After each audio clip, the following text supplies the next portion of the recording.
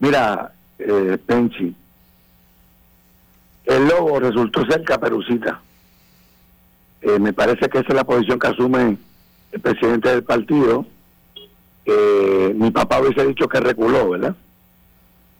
Que ha reculado en esto, después de una figura fuerte, proyectándose, ¿verdad?, tomando sanciones contra Tatito y con otras líderes del partido, aparece dándole una oportunidad a una persona, pero yo me parece comprenderlo. ¿Sabes por qué? Porque en herencia hay un principio, hay una proyecto de derecho que permite que las personas renuncien a la herencia cuando las cargas son más que los activos. Uh-huh. Yo creo que en Ponce el Partido Popular está en una situación tan precaria que ningún candidato, en las circunstancias en que se encuentra Ponce, estaría disponible para asumir los zapatos del alcalde.